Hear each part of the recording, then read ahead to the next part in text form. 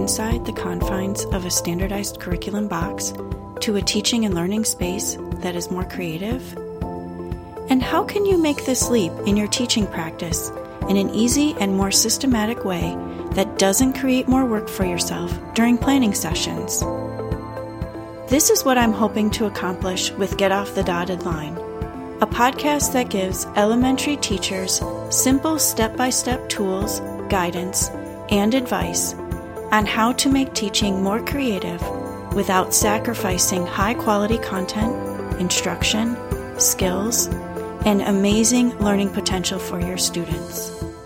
I'm your host, Dr. Paige Hendricks, and together we will explore different ways to simplify your planning and add a lot of creative impact that is outside the confines of standardized curriculum and the dotted lines.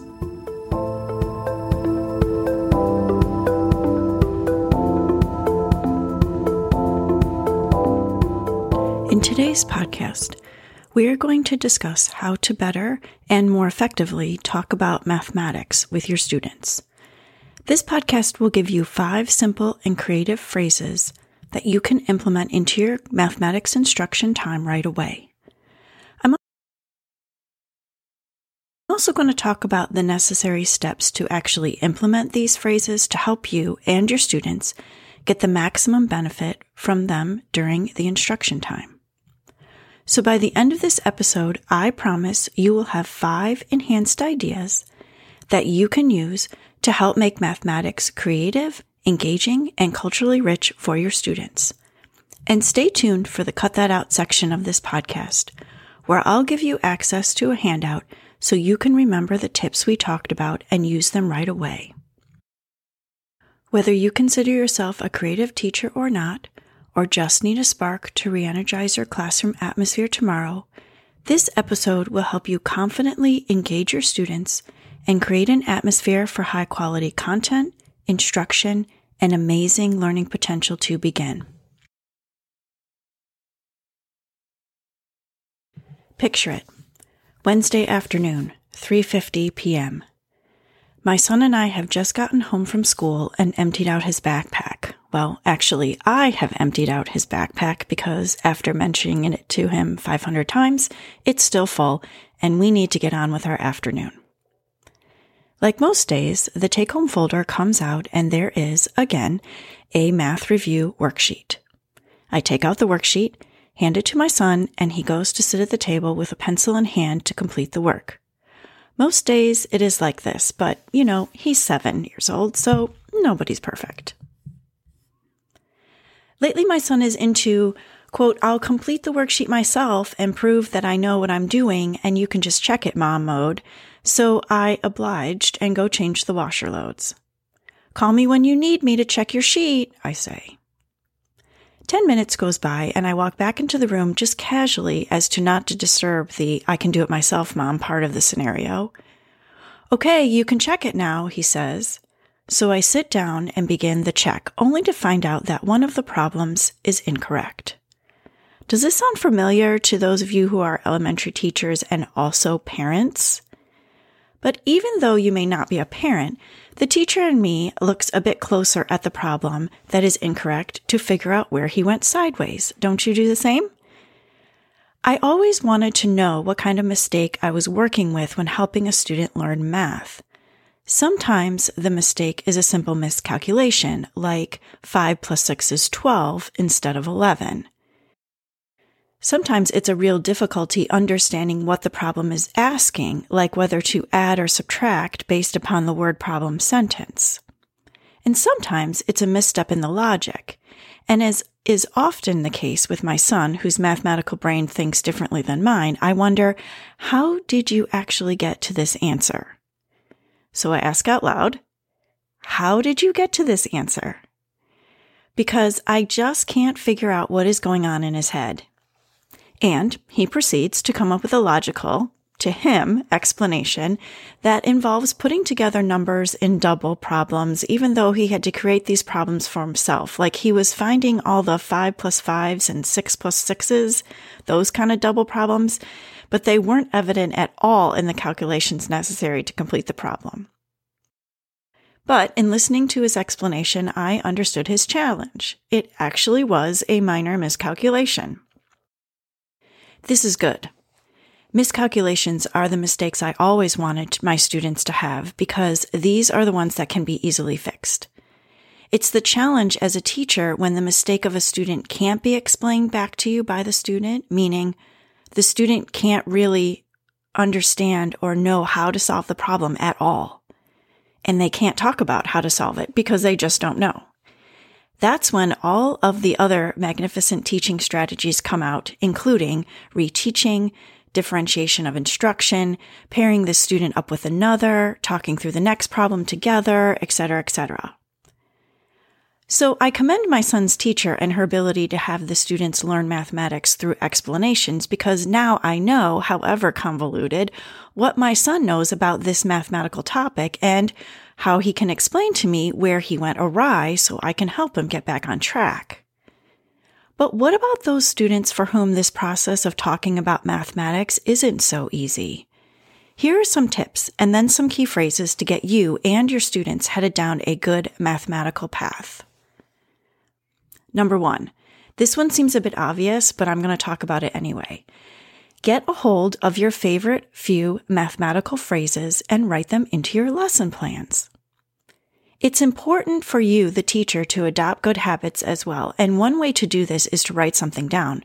So whenever I wanted to be sure and point something out in a lesson, I put it on a brightly colored Post-it note, and I either put it in my plan or it was in the book itself. It could have been a vocabulary word I wrote down, a definition I wanted to say correctly, a question I wanted to be sure to ask, or in this case, a mathematical phrase that fits perfectly with what we were learning about that day. So take the time to purposefully write those mathematical phrases into your lessons for a while so that they become a habit for you to say out loud, and the mathematical phrase actually gets used. Otherwise, you'll forget because there's so much going on before math class, right? Number 2, share the mathematical phrase with your students. I've mentioned time and time again and in multiple podcasts on learning and how we learn that our brain loves routine and repetition. We literally thrive on this whenever we are learning something new. So my hope is that the mathematical phrases that I discussed today will become yours and get integrated into your classroom one at a time. And if you haven't ever printed out my handouts that go with each podcast, now is exactly the time to do this because it will contain the 5 mathematical phrases and the visual will allow you to share them with your students. That's the whole point. If you don't share them and remind them to use these phrases often, well, it's not going to happen. Number 3, explain the mathematical phrases in your classroom. There is absolutely no scientific proof that a human brain will learn how to use something simply by putting it near or being in the vicinity of in which they are located or that brain is located. In other words, just because you've posted the paper near your students' desks doesn't mean your students will actually use these mathematical phrases or understand what they mean in order to use them. So, take a moment to integrate some language arts into your math lesson. Egad, I know, and explain what the mathematical phrase means and how to fill in the blanks. These 5 minutes of explanation are pure gold. Number 4, model and practice using the mathematical phrase together. After you've explained the mathematical phrase and everyone in the class is on the same page as to what it means and how to use it, now comes the fun part, actually using the phrase in your instruction. Or even better, hearing your students use the phrase when explaining how they got through a math problem. This process of modeling and practice seems, well, repetitive, because it is. And that's the whole point. Our brains don't learn new things on the first try. It often takes multiple tries and lots of practice to accomplish this task. You know what they say, 5 times plus or minus 2 and 10,000 hours of practice before something becomes a habit. Or maybe that's just me practicing my violin before an orchestra concert. Number 5, prompt and encourage. If you and your class are listening to a student explain their way through a math problem and you notice a few students fading into oblivion, try interjecting a math prompt to get everyone back on track. By using and encouraging the mathematical prompt everyone has been learning and practicing, you are reiterating the logical nature of learning mathematics. For example, a student is explaining their mathematical thought processes on a problem, and you notice some students' foreheads begin to furrow. You interject, "So what you are talking about is," insert mathematical phrase that fits here. You may just notice the furrowing disappear, and students begin to perk up a bit again. Prompting the use of the mathematical phrase and encouraging its use in the lesson will solidify higher quality math learning. It also allows diverse student perspectives and allows you and the whole class to see how different students use different points of mathematical knowledge to make sense of the math itself. Students may draw upon firsthand examples to help them solve problems, offering a culturally rich understanding of their thinking and learning of math for everyone involved in the discussion. Now comes the part you've all been waiting for. Let's get to those 5 mathematical phrases for you to use in your classroom. These are the 5 phrases I like and see as most useful for elementary classrooms and based upon the multitude of student challenges in mathematics, but a blog by Fly Math Club at flymathclub.com has 25 of these phrases listed, so take your pick. Phrase number 1. I can prove my answer by blank. Phrase number 2. I know the problem is asking me to blank because blank. Number 3. I think that math makes sense or doesn't make sense because blank. Number 4. The first thing I did to solve the problem was blank. And number 5. I noticed that blank, which makes me think blank. So there you have it, 5 mathematical phrases you can use to help make mathematics creative, engaging, and culturally rich for your students. Try and think about these ideas when you're planning and preparing your mathematics instruction. Here they are again. Number 1, I can prove my answer by blank. Number 2, I know the problem is asking me to blank because blank.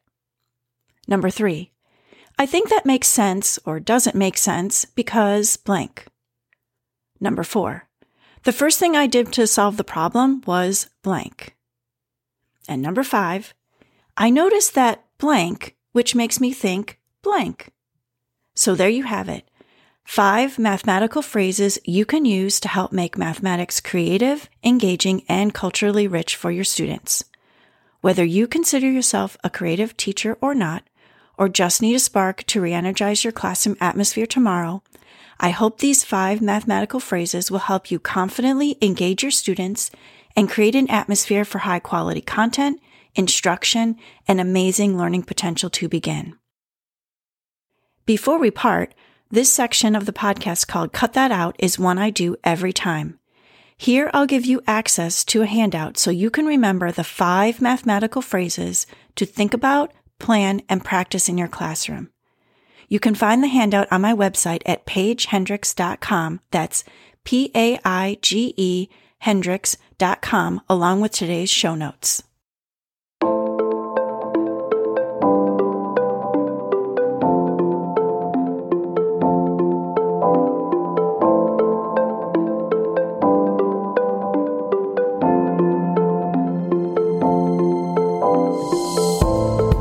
Thank you so much for joining me this week. To review key takeaways from today's episode and get the free handout, please visit my website at paigehendricks.com. That's P-A-I-G-E Hendricks.com. Before we go, I hope you have enjoyed this podcast and want to listen to more. Please subscribe to Get Off the Dotted Line. I can't wait to share another podcast with you. Thank you again for joining me, Dr. Paige Hendricks, in today's episode of Get Off the Dotted Line. See you next time.